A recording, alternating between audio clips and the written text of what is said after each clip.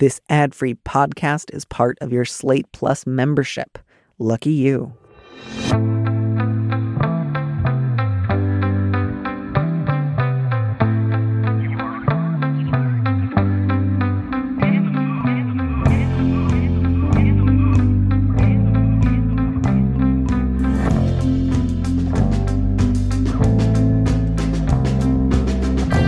Hello and welcome back to Big Mood, Little Mood. My name is Danny Lavery, and with me in the studio this week is Louisa Beck, a writer, reporter, and producer based out of Berlin, Germany. She's the creator and host of the Audible original Dear Poetry. Louisa, welcome to the show. Thank you so much for having me. I'm so pleased that you're here. I am really looking forward to answering some questions together today. And just generally feeling ready to make three people's lives hopefully a little bit better. Yes, me too. Anything in particular on your mind as we tackle these? Anything that sort of stood out to you when you got a chance to look these over? I think that they're all quite heavy. They're all quite serious dilemmas. And I really felt for each of these people. And I think in all of them, there are sort of questions underneath questions as well. So yeah, it'll be really, I would love to delve into them and hear your thoughts. Well, I love giving my thoughts. That is not something that I have ever struggled with either on this show or elsewhere. So I do feel equipped for that today. In that case, I will go ahead and read our first letter so that we can dive into it. The subject is overwhelmed but interested. I'm a queer woman in my 50s, and I have begun dating again after ending a long relationship a few years ago. I'm trying to be more emotionally present and communicative. I've gotten to know someone new, and I really like her. She's smart, competent, interesting, and is usually a good listener. However, she also told me that she has ADHD and that this comes out as a form of conversation that can be extremely fast and tangential. When she tells me a story, I feel overwhelmed. This has made me feel more distant from her and less attracted as well. Is there a way to tell someone that they talk too much / too fast? She does show interest in me, so the issue isn't reciprocity, but rather her rate of expression makes me anxious. Do I accept that this likely won't change and just tell her I don't feel interested in pursuing a sexual relationship? I feel like we could be friends and hang out once in a while. She's a big, quote, processor, and I think she'd probably want to know why if I said I wanted to lessen the intensity of our relationship. Should I tell the truth? This, to me, feels so like... Part of it is just that I have been listening to Mansfield Park all week. And so it has like slightly infected my speech that this feels like such an Austen-like question, which is like, if I want to become slightly less intimate with somebody, is it, thoughtful, helpful, kind to let them know why? Or is it in fact like presumptuous to assume that just because someone doesn't suit me in this one issue, that they therefore need to change that aspect of their personality? And so I think that's a kind of lovely place to begin. Like, is this a universal problem that requires correcting, or is this just the work of dating is to figure out whether or not you and someone else suit one another, and you've started to figure out you don't suit, and there's nothing wrong with that. That's just part of the process. Where do you think you fall on this one? It is this dating game of trying to figure out, are you compatible? But at the same time, it's also this very tender thing. I think, they do like each other, and there's so many parts of the letter writers of the woman the letter writer is dating that they like, They say she's smart, competent, interesting, and is usually a good listener. And so, I think just this question of, there's this one big important part though that doesn't fit, our communication, it doesn't fit. So I think it's also this tender thing of telling someone, the way that you talk or the way that you tell stories is too fast or it's overwhelming to me. And I think it's a hard thing. It's a hard thing to tell someone. Yeah, and I think this part was slightly unspoken, but I felt like implicit within this letter was also the question, because the other person in question is at least somewhat aware that she sometimes talks quite quickly and goes on a lot of tangents, because she's the one who brought it up to the letter writer. So then there's that question of, if this person is already somewhat aware of this propensity, enough that they mentioned it to me up front and connected it to their ADHD, is it rude, possibly ableist of me to bring it up because it is something that is totally fixed and cannot be changed? So I think there's also that question of, well, she's a big processor. She'd want me to tell her, but I'm worried that telling her would still, in fact, be rude or inconsiderate, or would simply draw her attention to something that she cannot easily change about herself. I don't know that I have a really hard or fast rule there. I want to leave room for the possibility that someone can both have ADHD that leads them in a particular conversational direction, but they can also benefit from, kind, careful, moderate criticism or suggestions to rein some of that in. So I don't want to necessarily say either, yes, you can just tell her and insist that she fix it and be done with it. I think that would probably be expecting too much. But neither do I think no one under any circumstances could ever bring this up as something that would benefit from a change. So within those sort of confines, I guess my question for the letter writer is, does it sound more interesting or appealing to you to try to bring this up kindly and graciously and see if the two of you can make some headway?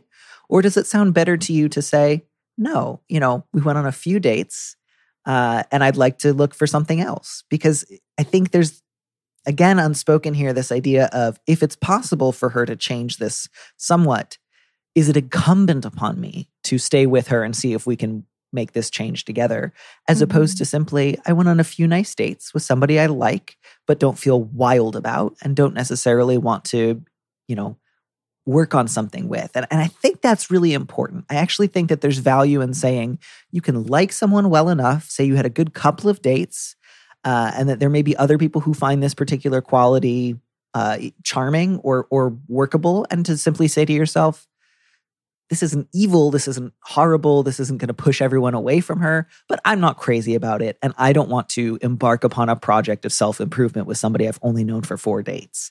And so if that's the sort of implicit question here, like, is it okay to just say, thanks, I had a nice time, but I'm not really interested in going on a 5th or 6th date? Am I allowed to do that? To that, my answer would be, God, yes. Totally. And also maybe the letter writer can also trust that if the person wants feedback or if they ask for reasons why, they can leave it open and maybe share some of that, right? I mean, they do seem to be very self-reflective. They say, I want to be more emotionally present and communicative in my relationships. And in this particular, or in these interactions with this particular person, I feel overwhelmed. And, I think that maybe just trusting that if she asks for feedback, then maybe that is sort of a doorway to a conversation. And if not, then it's also okay to just say, it's not working for me, or maybe could we be friends? Yeah, I'm glad you brought up that point towards the end. I think it is useful to remember that the letter writer has said herself that she would like to be more present, more communicative. My guess there was probably also in the direction of communicative about slightly thorny topics, because it's less often that you hear someone say, I really struggle with, communicating when things are going great.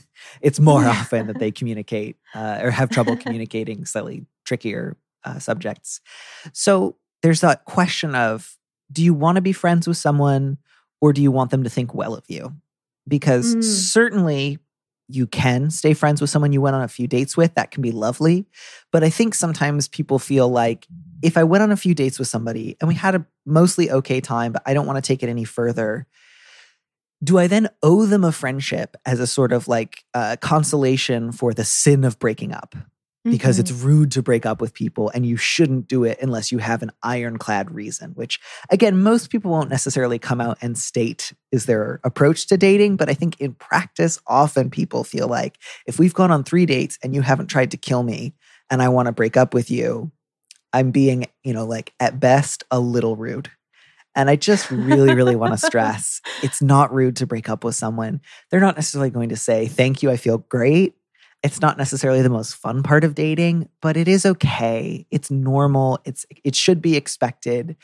You should do it for, I don't want to go so far as to say like Seinfeld frivolous reasons necessarily, but gosh, especially when it's only been a couple of dates, like dating or even a friendship isn't something you owe someone for being a generally nice seeming person. This is about finding somebody that you can feel really excited about. Yeah, and the process should be fun, right? I mean, the letter writer wrote that they were in a long-term relationship and sort of they're going out and trying this dating again. And it should also be fun and just feel good to them. Yeah. And so, of course, I realize the letter writer does say, I really like her. I don't want to discount that. So if you really think you would love to be friends with her, you certainly can. But, ideally, you're going to meet a lot of people you like. And again, if part of you feels like I should offer the friendship, or rather than say break up, say I want to lessen the intensity simply because you are afraid to break up with somebody because you feel like it's mean, this actually might be an opportunity for you to be more emotionally present with yourself and more communicative about something that isn't as fun as, hey, I got you 10 presents and let's date forever, but I'd like to break up or I'd like to not go out again. That also might be something that you struggle to communicate. And so I would say friendship is not something you owe her just because she's nice.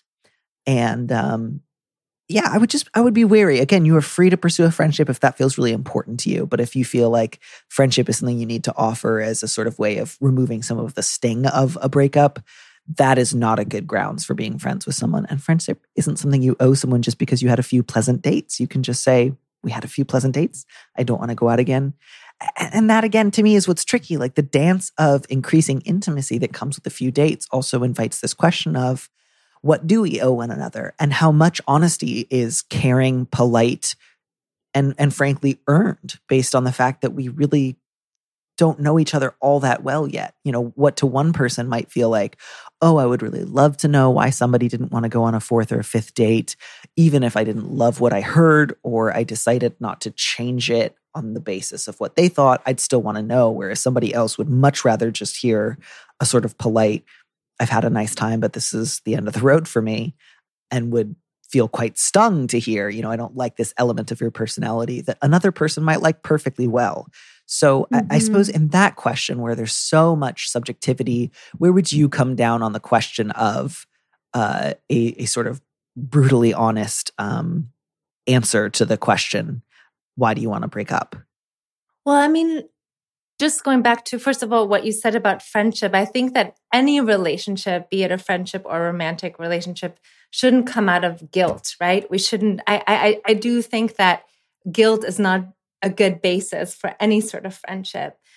But I think that sharing how I'm feeling when someone asks me, what is it about? Like, why are you wanting to break up? I think that question of what's going on here is also, I think a lot of people will ask that. And especially if you are really liking someone maybe more than you sense they like you, or if you want to take a step forward and they maybe want to take a step back. I think that question of what's going on here is also very natural. And a lot of people might ask. And in that case, if she does ask what's going on here, I would say, share how you're feeling, share some of the things that you already wrote in this letter, which is, I'm feeling overwhelmed or anxious, and keep it with yourself. Don't point fingers, but just share how you're feeling. But like you said, I don't think we owe it to that person, and they might not want to know, and they might be okay with also just with that answer of, no, this isn't working for me. I think that's useful. Yeah, I think if it were me, if I've been dating someone less than a few months and they say, I don't want to go out again, I don't want to know why. I wouldn't want to press that conversation any further. I would just say, thanks for letting me know. We're still just getting to know one another. If I've been dating somebody for, 6 months or a year, I would maybe want to have a slightly more involved conversation. But yeah, I think less than a few months, my tendency would be at least just, hey, we're just getting to know each other. Makes sense. Thank you. Yeah. I would not want to know more, partly because then I just think I would have it rattling around in my head all the time. Right. And also just, it would feel very like, I'd still be on sort of company manners with that person. And so the thought of like asking would make me worry that I was sort of trying to bargain, as opposed to just like taking a loss with good grace and saying, thank you, be well. So that's my own preference in that sort of situation. And I do think, having just thought about what you were saying, I am now rereading that line. If I just tell her I don't feel interested in pursuing a sexual relationship, I feel like we could be friends and hang out once in a while. That to me does feel a little bit like bargaining, like the letter writer does feel guilty, and would maybe want to offer being friends to sort of placate her hopefully soon to be ex. And I would just encourage this letter writer, you can always just break up and wish her well. And then 6 months from now, when things aren't so fresh and you've both kind of moved on, to reach out and say, do you want to grab coffee sometime? Like, you can leave that door open without making a promise or a commitment in the moment. And I think therein lies the way to make sure that you're not putting too much pressure on yourself. If you promise someone, let's be friends, while you are breaking up with them, I think that's putting too much pressure on yourself. But you can always, it's only been a few dates. It's not like you're going to be breaking her heart and blighting her future. So you can always pick that back up later. I would say that, to me, I hear we've been on a few dates. I like her, but she has this pretty big part of her personality that makes me feel actively turned off sexually. I just think that's a great reason not to go out again, because it suggests to me that even if the two of you were to even if she was like, oh, thank you for telling me that it bothers you, let's work on hand signals or something, that would tell me that you were already kind of trying to force yourself to gin up attraction that you don't feel. And that is a recipe for not feeling good. And just frankly, and you're wanting her to change, right? You're wanting her to change, which is not a good start to a relationship and to getting to know each other. Yeah, it's too soon for such a substantial, oh, I'm really turned off by this, to be something I think worth trying to overcome. I think this speaks to a broader incompatibility that, again, doesn't mean that you hate each other. It's just, I think it's a sign to say this is the end of the road. You had a fun couple of dates, but this is pretty substantial. So my advice would be, just let her know you're not interested in going on another date. Thank her for the time that you've shared together. If she says, I'm a big processor, I want to talk about this a lot, I want you to feel a lot of freedom to say, no, thank you. Yep. Yeah. I don't, definitely. I'm not, if she's a processor, that's one thing. That doesn't mean that again, we're getting into sort of my own personal bugbears, which is I think when you've been on 3 to 5 dates with somebody, they don't owe you much beyond a polite breakup if they don't want to go out again. And if somebody says, I love to process, that's sort of as relevant to saying, I love halloumi. Fine, that's none of my business. I don't care. So I would say just break up with her. If pressed and you feel like you've got to say something, I would just go with, I don't think that we're suitable for one another. I don't feel interested in going on another date. And I feel uncomfortable about being pressed for details. Because I think sometimes maybe part of what you're also responding to with that stuff about her being a big processor is a fear that she's going to try to pry excessive attachment or intimacy out of you, and that you would like to hold a little something more in reserve. And I know you want to be more present and communicative, but I also don't want you to feel like the new rule for dating is 3 dates in, you owe somebody a 4-hour-long breakup conversation where you submit your arguments and they either approve or don't approve. I really think that a few dates in, everybody should be able to hear thanks, but no thanks to another one with a real good sport attitude. Yes, definitely. And by the way, I think the same is true for friendships too, right? So just to your point that the letter writer, if they actually want to be in relationships that are emotionally present and communicative, and that isn't the case with this person, do they actually really want to be friends with them? And I think just back to your point, I think in the beginning when getting to know someone, it should be fun and it should feel good, and we should walk away happy. Yeah, and I think especially she knows this aspect about herself.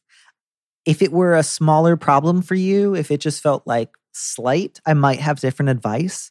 But it sounds like it really just doesn't jive well with your personality. And that doesn't mean you disapprove of her as a person, or that no one else could find the way she tells stories charming and interesting. It just means the two of you don't suit. And that's not a bad thing. It's not a bad sign on either of your characters. So I would encourage you to treat this lightly without encouraging you to be rude or disrespectful. And just generally, I think there's a limit to how much asking someone why they want to stop seeing you, absent we've been together for years and years and I don't know what's wrong. Yeah. Because it's just often well, I don't want to. I don't know if the reasons why are very important, because again, unless you've done something really wrong that I urge you to reconsider, it's just, I don't want to keep seeing you. and there's limited ability on your part to do anything about it to change. So I think the kindest thing to do usually in those situations is to be general rather than specific, and not to press someone for the gory details. Yes, I agree with that. Again, if I'd been listening to a different audiobook this week, I might have if I'd been listening to, I don't know, like Patricia Highsmith, I might be full gory details, rip out your chest, show each other your heart, go nuts. But that's not what I did this week. Pump your arteries dry, exactly. Steal their clothes, steal their identity.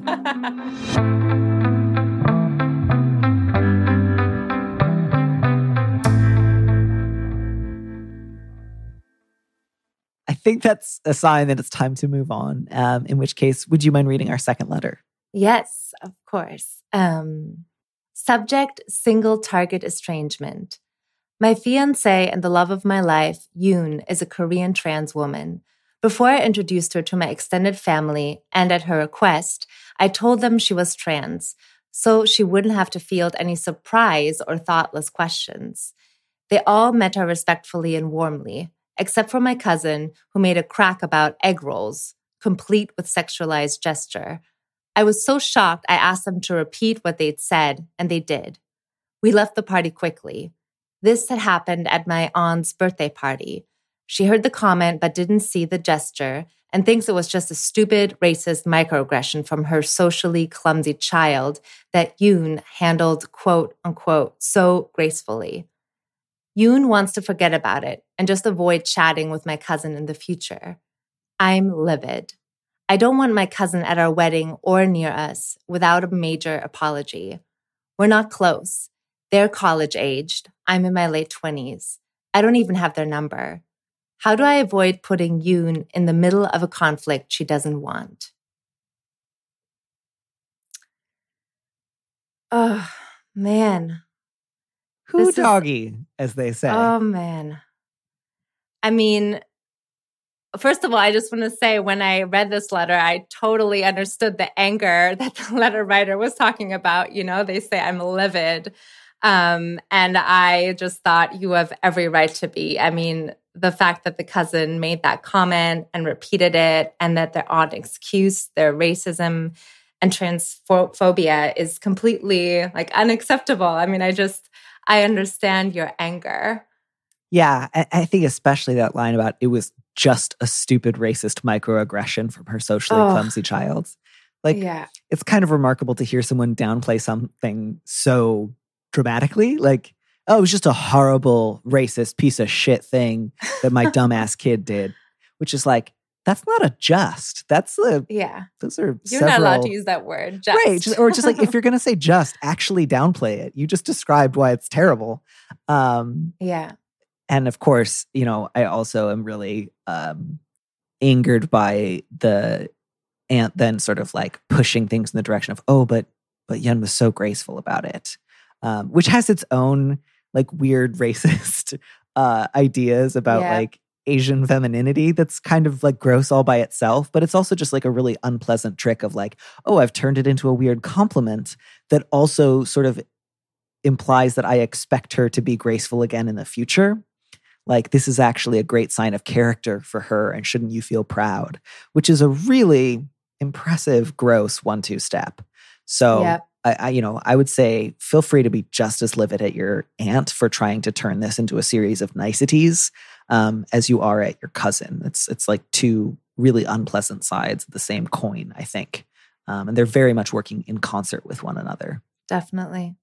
And then I feel also at the core of this letter is, are these two very different emotional responses to the situation? The letter writer is feeling this anger, and it sounds like Yoon wants to sort of avoid the conflict and move on. And I thought about this question, how do I avoid putting Yoon in the middle of a conflict she doesn't want? And I feel part of that is to ask her what she needs to feel safe and loved at the wedding and going forward, vis-a-vis the family, to really ask her what would make her feel safe. And I also feel like part of it is also this question of, how does the letter writer deal with the anger towards their family, right? Toward about how they treated their fiance. And yeah, I just think they're wanting a major apology, but they might also not get that. And how do they move forward with their family given that? Yeah, so I think that's a really useful place to begin as well. And I would encourage the letter writer to think of this in terms of not, you don't need to feel like you have to lock into simply saying to Yun, I will do whatever it is that you want. But I think it is important, as you had said, Louisa, to check in with her first, ask what she thinks she needs to feel safe, and to run your own thoughts or feelings by her before you take other actions, so that the two of you at least know what page the other is working from. Because I think there's a balance to be struck here between, it's understandable to me why your fiance does not want to make waves, in part because I think she's probably aware that like these are your relatives of long standing. And if she says, yeah, I hate those two and I want you to stop talking to them, there's a chance you might not do it. And I don't mean that as a slight against your character, letter writer. I just mean she's in a difficult position. And so that's really understandable. And it's also understandable that you might say, I am committed to not speaking like flippantly and in anger and saying really out of pocket things that might cause unexpected blowback onto you. But this has also substantially changed my view of my cousin and my aunt's character. And so I might no longer be interested or available in having the same kind of relationship with them that I used to want. And I want your input and I want to let you know about what I'm thinking, but I might no longer respect or esteem them. And that is also, I think, real. But yeah, I think it makes a lot of sense, letter writer, that you don't want to react so angrily that you make anything more difficult for Yun or put her in another difficult position. Because I think that's often a risk of getting angry on someone else's behalf, is that you do too much. And then they say, well, thanks for getting real mad, but you just made this day worse for me. And that's unfortunate. Yes, exactly. Which is not to say don't, keep that anger all inside. Do what you need to also to get it out. It might not be attacking your cousin and aunt, but I can understand how much anger you feel and take care of yourself, that you can release that somehow, whether it's kickboxing or screaming or what you need to do. But I agree with you. I think that hurling that at their family might not be the best way. Yeah, and I think I would certainly encourage the letter writer to really write off their cousin and aunt at bare minimum. I think you have good reason to.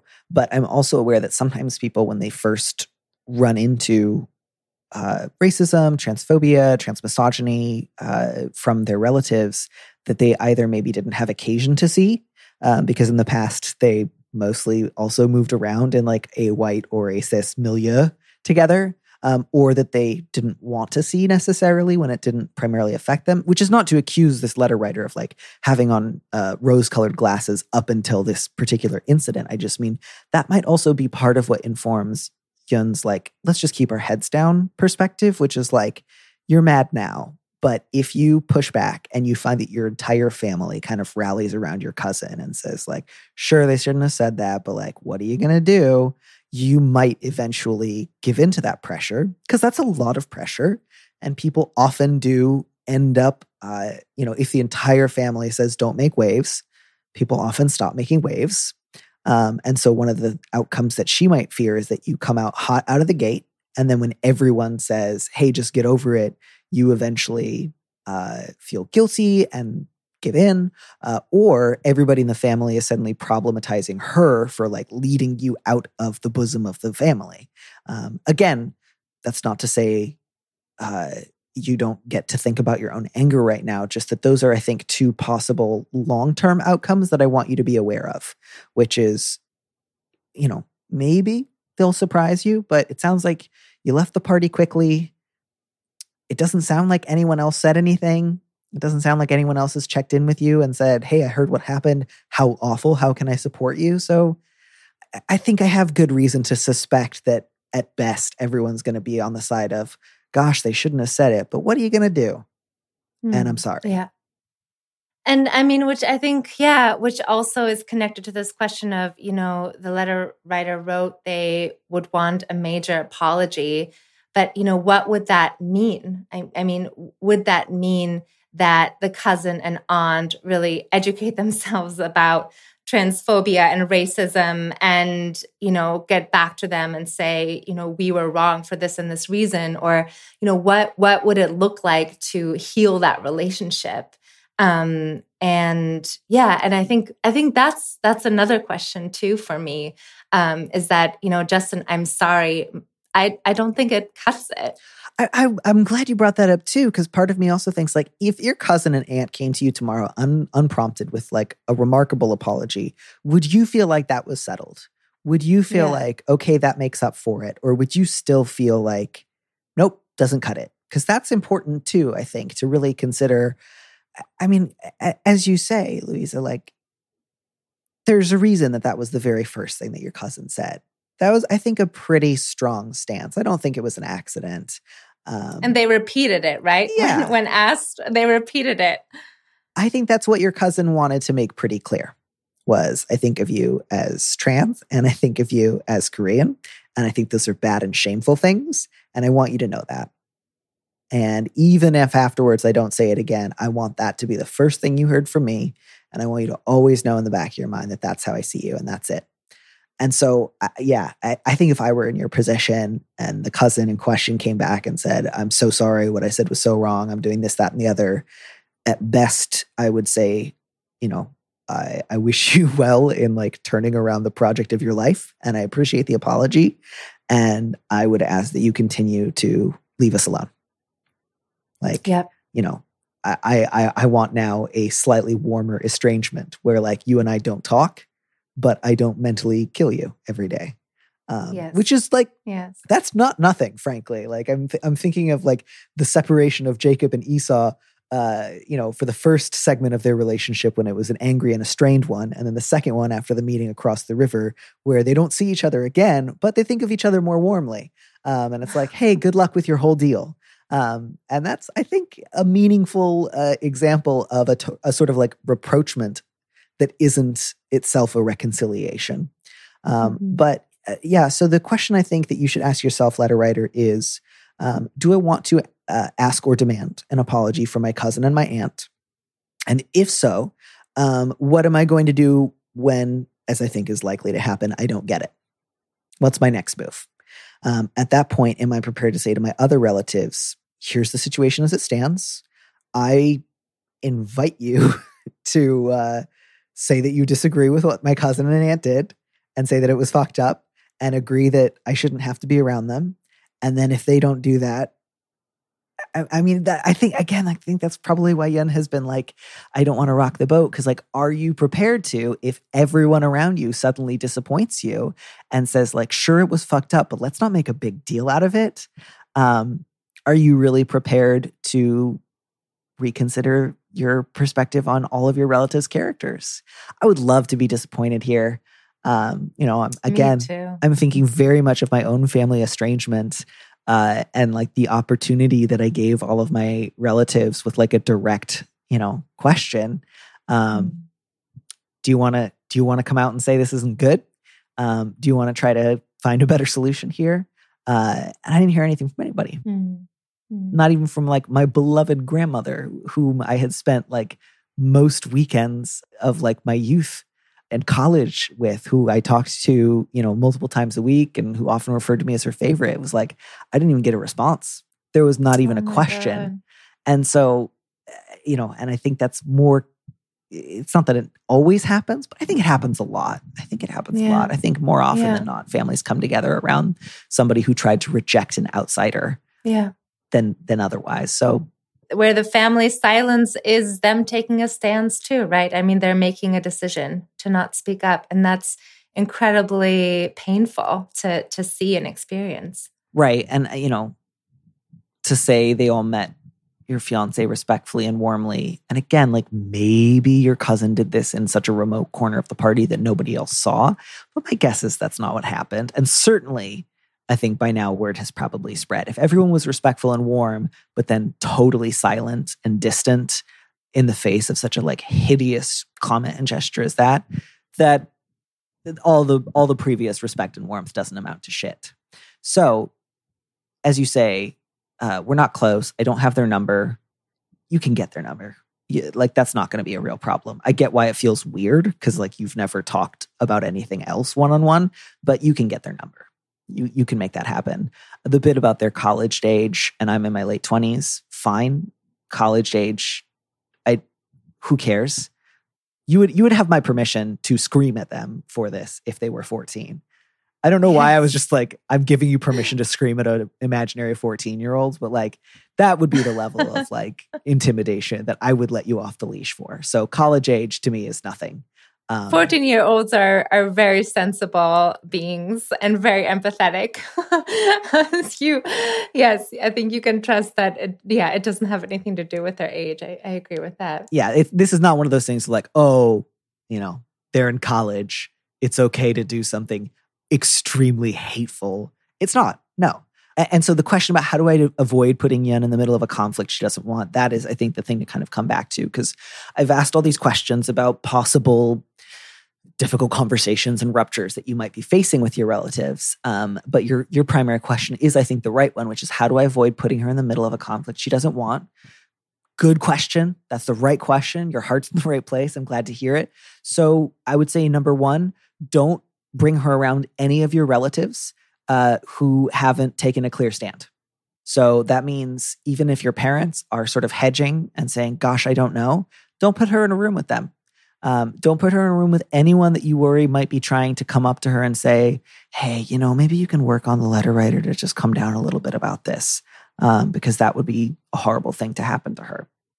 I'm not saying you have to go and take the temperature of everyone else in your family. Certainly, I would encourage you to bring this up with some of your and Yun's mutual friends, maybe. Ask for their feedback, their support. But yeah, I mean, to say to her, I don't want to put you around anyone in my family unless and until I know that they have said that that was wrong and you deserve better. How does that strike you? Is that okay? And again, that doesn't mean you have to only do the things that she says if they really don't line up with your own commitments or abilities, but you do really have to pay attention to that here. And again, that's what's difficult, is like it affects her far more closely than it does you, and yet it's also your family, and it also makes sense that this might change how you think about some of them. So hopefully everyone else can get real clear real fast and say, that was horrible. I'm so sorry. I didn't see it at the time, but I hate it. And if I saw anything like that, I would have stopped it. Or I'm sorry that I didn't stop it. That was wrong and I'm ashamed and I should have. Like, those are apologies you can work with, I think. Even if it's not like, great, I immediately forgive you. Let's all go to the beach. But an apology from your aunt and cousin, even if it were immaculate, would only mean a slightly more peaceful distance than I would suggest it means that you should like have a second barbecue. Yeah, definitely. Yeah, and I also think I hope that this letter writer also seeks support from other people who have also become estranged to their family or who have dealt with similar conflicts with their family, because it is a very weighty question. And here are people, who you thought cared about you and the people you love, and you face this, racist, transphobic attack, frankly, by one of them. And here's also someone who you love, your fiance, and it's you want a relationship. You love. I presume you love your family, but I think it's a tough thing to be confronted with that. So I would encourage a letter writer to go seek friends and people who are committed to you and Yun to just seek support, because I think it's a tough thing to face your family like that. Yeah, and I do think in some ways you and Yun are more on the same page than I might have feared at the beginning, which is like, she wants to avoid chatting with your cousin. That's great, because I want you to avoid that too. It sounds like you'll be able to do that. Certainly, your cousin and your aunt and any partners of theirs, they're not coming to the wedding.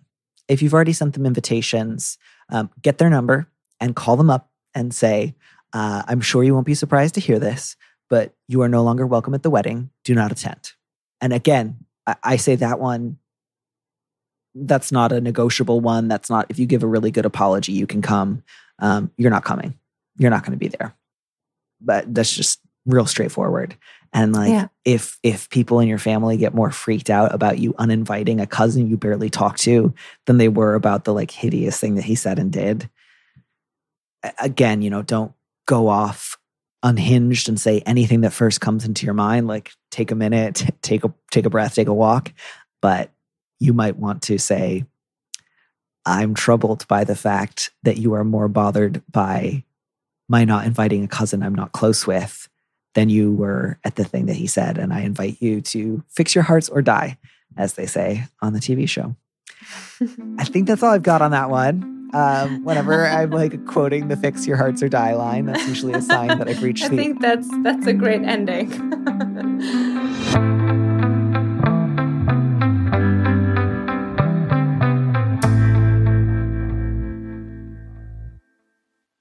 How you doing? How you feeling? How are these letters striking you now that we've started trying to address them? Oh, I mean, it's so interesting to just peel back all these layers of them. And I think, these conflicts with family that we have, they can be so disappointing and so disheartening, and, raise all those questions also about where we come from and the sort of people we've grown up with. And I think it's tough. But I agree with you. I think taking distance and setting also clear boundaries is really good. So it's really great to just sort of peel back the layers of these. So I know, of course, that on your own show, Dear Poetry, you often advise people with similar problems or questions with a particular like poem or poet that you think might address their situation, not necessarily in the sense that it will fix it or provide them with an immediate solution, so much as just it can be sometimes nice to feel your problems or your situation echoed by someone else. Do any poets come immediately to mind on either of these fronts for you? There's the poet Paul Tran, who wrote an amazing poem about Judith, the biblical figure, slaying Holofernes. And it's a poem that was introduced to me by Luther Hughes, one of the guests on the show. And it's written from the perspective of Judith. And it's based on this painting by the artist Artemisia Gentileschi. And it's this incredible painting where you see, Judith slaying Holofernes, and Holofernes is bleeding on the bed. And the poem itself has this great line that says, "I am that bitch." And it's basically about Judith sort of claiming her space, claiming what she's going to do, and standing up to Holofernes, the general. And there's a sort of power in that poem that I thought about for this second letter, which is about, claiming your identity and your love for your fiance and claiming your space and standing up to your family. So that is one poem that immediately came to mind just because of the power in it. But I think that there's so many poems that could speak to this because it's such a complicated question as well. There are poems about family and about conflicts with people we love. So I love to turn to poems as sort of this source of inspiration and this reminder of things that we can do, and sort of like the secret weapon that we have to turn to something that gives us comfort or power or whatever it is that we need in a particular moment. That's such a lovely idea. And I wish so much that it weren't the case that the most recent poem I just read, I just finished a 4-week course at Bisser about Spenser's The Fairy Queen, which I'd never read before. And so all I can think is like, well, that poem's not really applicable to any of these situations. If you were going to like 9 jousts and meeting 30 different people whose stories you all had to remember, I would have such a solid poem for you. But as it is one that I think is more like characterized by its remove from any sort of modern scenarios that I can envision. And like I enjoyed it immensely, but it's the only poem that I can think of right now, which is mostly just how my attention span works. I only remember what I've most recently looked at. Oh man, I haven't read it. I'm going to have to read it. Do you recommend it? Did you like it for what it is? It's dense. I mean, part of the reason that I'd always avoided The Fairy Queen is like he's writing in an incredibly archaic style, even for the 1590s. So it's rough going. Like he's doing whatever the like 17th century equivalent was of adding like ye olde in front of everything. Oh man, that is exhausting. That was partly why I was really excited to read it with a group, and we did a lot of the readings out loud, which was really helpful because a lot of it sort of looks indecipherable on the page, but when you sound it out, actually does sound to your ear fairly intelligible. But I really needed like the support of multiple people in a room to keep going. But once I did, I found it really like charming, really vivid, really compelling, and it's great. I didn't realize there was a lot of cross-dressing in it, which is always a great sell to me. And I didn't realize that at least as best as I can tell, it's one of the earliest examples of like a beautiful lady in basically like a motorcycle helmet, takes off her helmet, shakes out her hair, and everyone's like, what? That was a girl? Which is such a like wonderful, cheesy moment, and happens constantly throughout The Fairy Queen. And every time it's the same, like every time that it happens, even if it's someone who's seen her take her helmet off before, they're like, wow, she's so beautiful. And I get no end of pleasure from that. So I guess it would be nice and cheerful if you're going through a difficult rupture with your family to read through some comical moments where everyone says, oh, Brittamart's a beautiful lady. Yeah, sometimes it's helpful to just get your mind off of it and just like delve into a poem with lots of juicy details. It's also been really funny because I hadn't realized either, just because I grew up in a very evangelical context. So I'm primarily familiar with C.S. Lewis's like explicitly Christian work. But I guess he was like a big Spenserian and wrote a ton about the Fairy Queen. And one of the things that I have found sort of fascinating is so much of the Fairy Queen is about like female martiality, which again makes sense. It's dedicated to Queen Elizabeth. There's a lot of ladies running around wielding swords. And that despite being such a huge Spenserian, for whatever reason, Lewis felt like his biggest contribution to that canon was, well, battles are ugly when women fight. And I sort of wonder where how it felt kind of like lopping in between those two dimensions when it comes to thinking about, I don't know, characterization or martiality or anything like that. So, but I have to actually like read his work on the subject now because, Yeah, you gotta, because those are really interesting questions. Yeah. What prompted you to take this course? It's so great that you're taking a poetry course. It's sometimes, so I do occasionally like attend the courses there. It's like the Brooklyn Institute of Social Research. And it's just like a nice in-between thing of like 4 weeks. It's a class taught by people like with academic credentials who know what they're talking about, but you're not signing up for a college course. And so like I knew if I ever do want to actually read something like Proust or The Fairy Queen before I die, I cannot just one day like sit up and say, I don't feel like playing Civilization 6 on my laptop till my fingers hurt and I have to get arthritis compression gloves.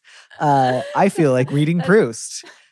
So that's tough competition. It's that tension between like, I genuinely want to, like, it's not just I feel like I ought to, or it's something that I must do. Like, I don't feel like I have to learn to play the harpsichord, even though that's, a fancy thing to do. But I would really like to, but I rarely on any given day think I would rather read Proust than anything else. So I took a course on Proust and I got to read like book 5 and enjoyed it immensely. I don't know if I'll ever read any of the other books, but I read that one and I got a lot out of it and I really liked it. So I think it was partly the sense of, I think if I get these like assembly blocks in place, I will end up reading something that will ultimately bring me pleasure, but that I might never just decide to do on a whim when I have a free afternoon.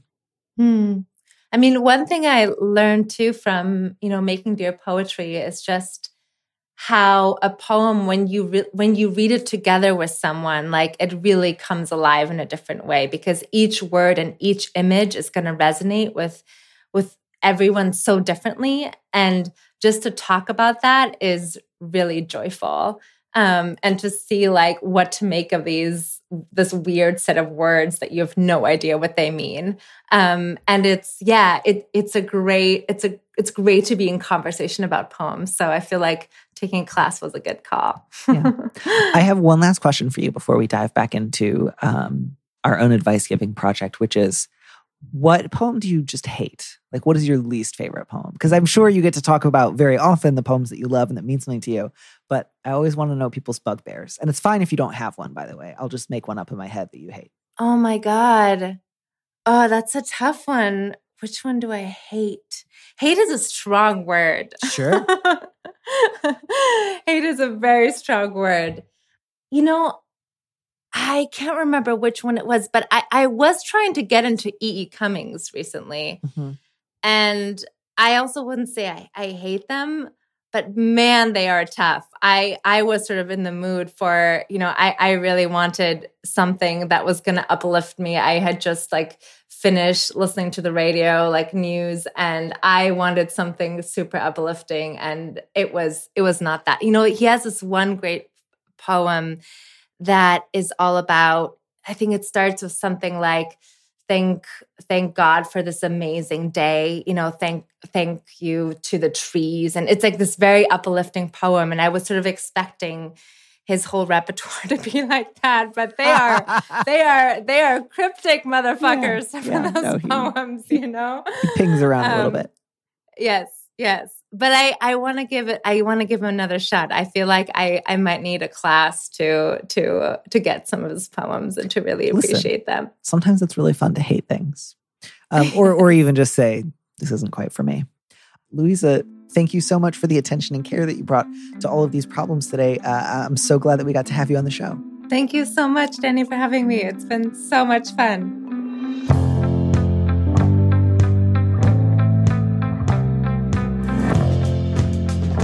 Thank you for joining us on Big Mood, Little Mood with me, Danny Lavery. Our producer is Phil Circus, who also composed our theme music. Don't miss an episode of the show. Head to slate.com/mood to sign up to subscribe, or hit the subscribe button on whatever platform you're using right now. Thanks. Also, if you can, please leave us a review on Apple Podcasts. We'd love to know what you think. If you want more Big Mood, Little Mood, you should join Slate Plus, Slate's membership program. Members get an extra episode of Big Mood, Little Mood every Friday, and you'll get to hear more advice and conversations with a guest. And as a Slate Plus member, you'll also be supporting the show. Go to slate.com/mood plus to sign up. It's just $1 for your first month. If you'd like me to read your letter on the show, maybe you need a little advice, maybe some big advice, head to slate.com/mood to find our Big Mood, Little Mood listener question form, or find a link in the description on the platform you're using right now. Thanks for listening.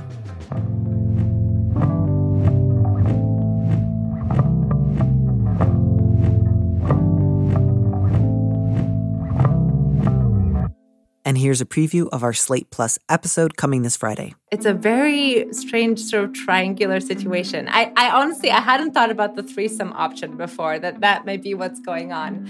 I mean, if someone's making me muffins and calling me bestie and I'm sleeping with their partner, I assume they're angling for a threesome. But maybe that's just me and my depraved lifestyle. But she either loves you or she hates you. She either really wants to have sex with you and she knows it, or she really wants to have hate sex with you and doesn't really realize it yet, or she just hates you. I guess those are the three options. To listen to the rest of that conversation, join Slate Plus now at slate.com/mood.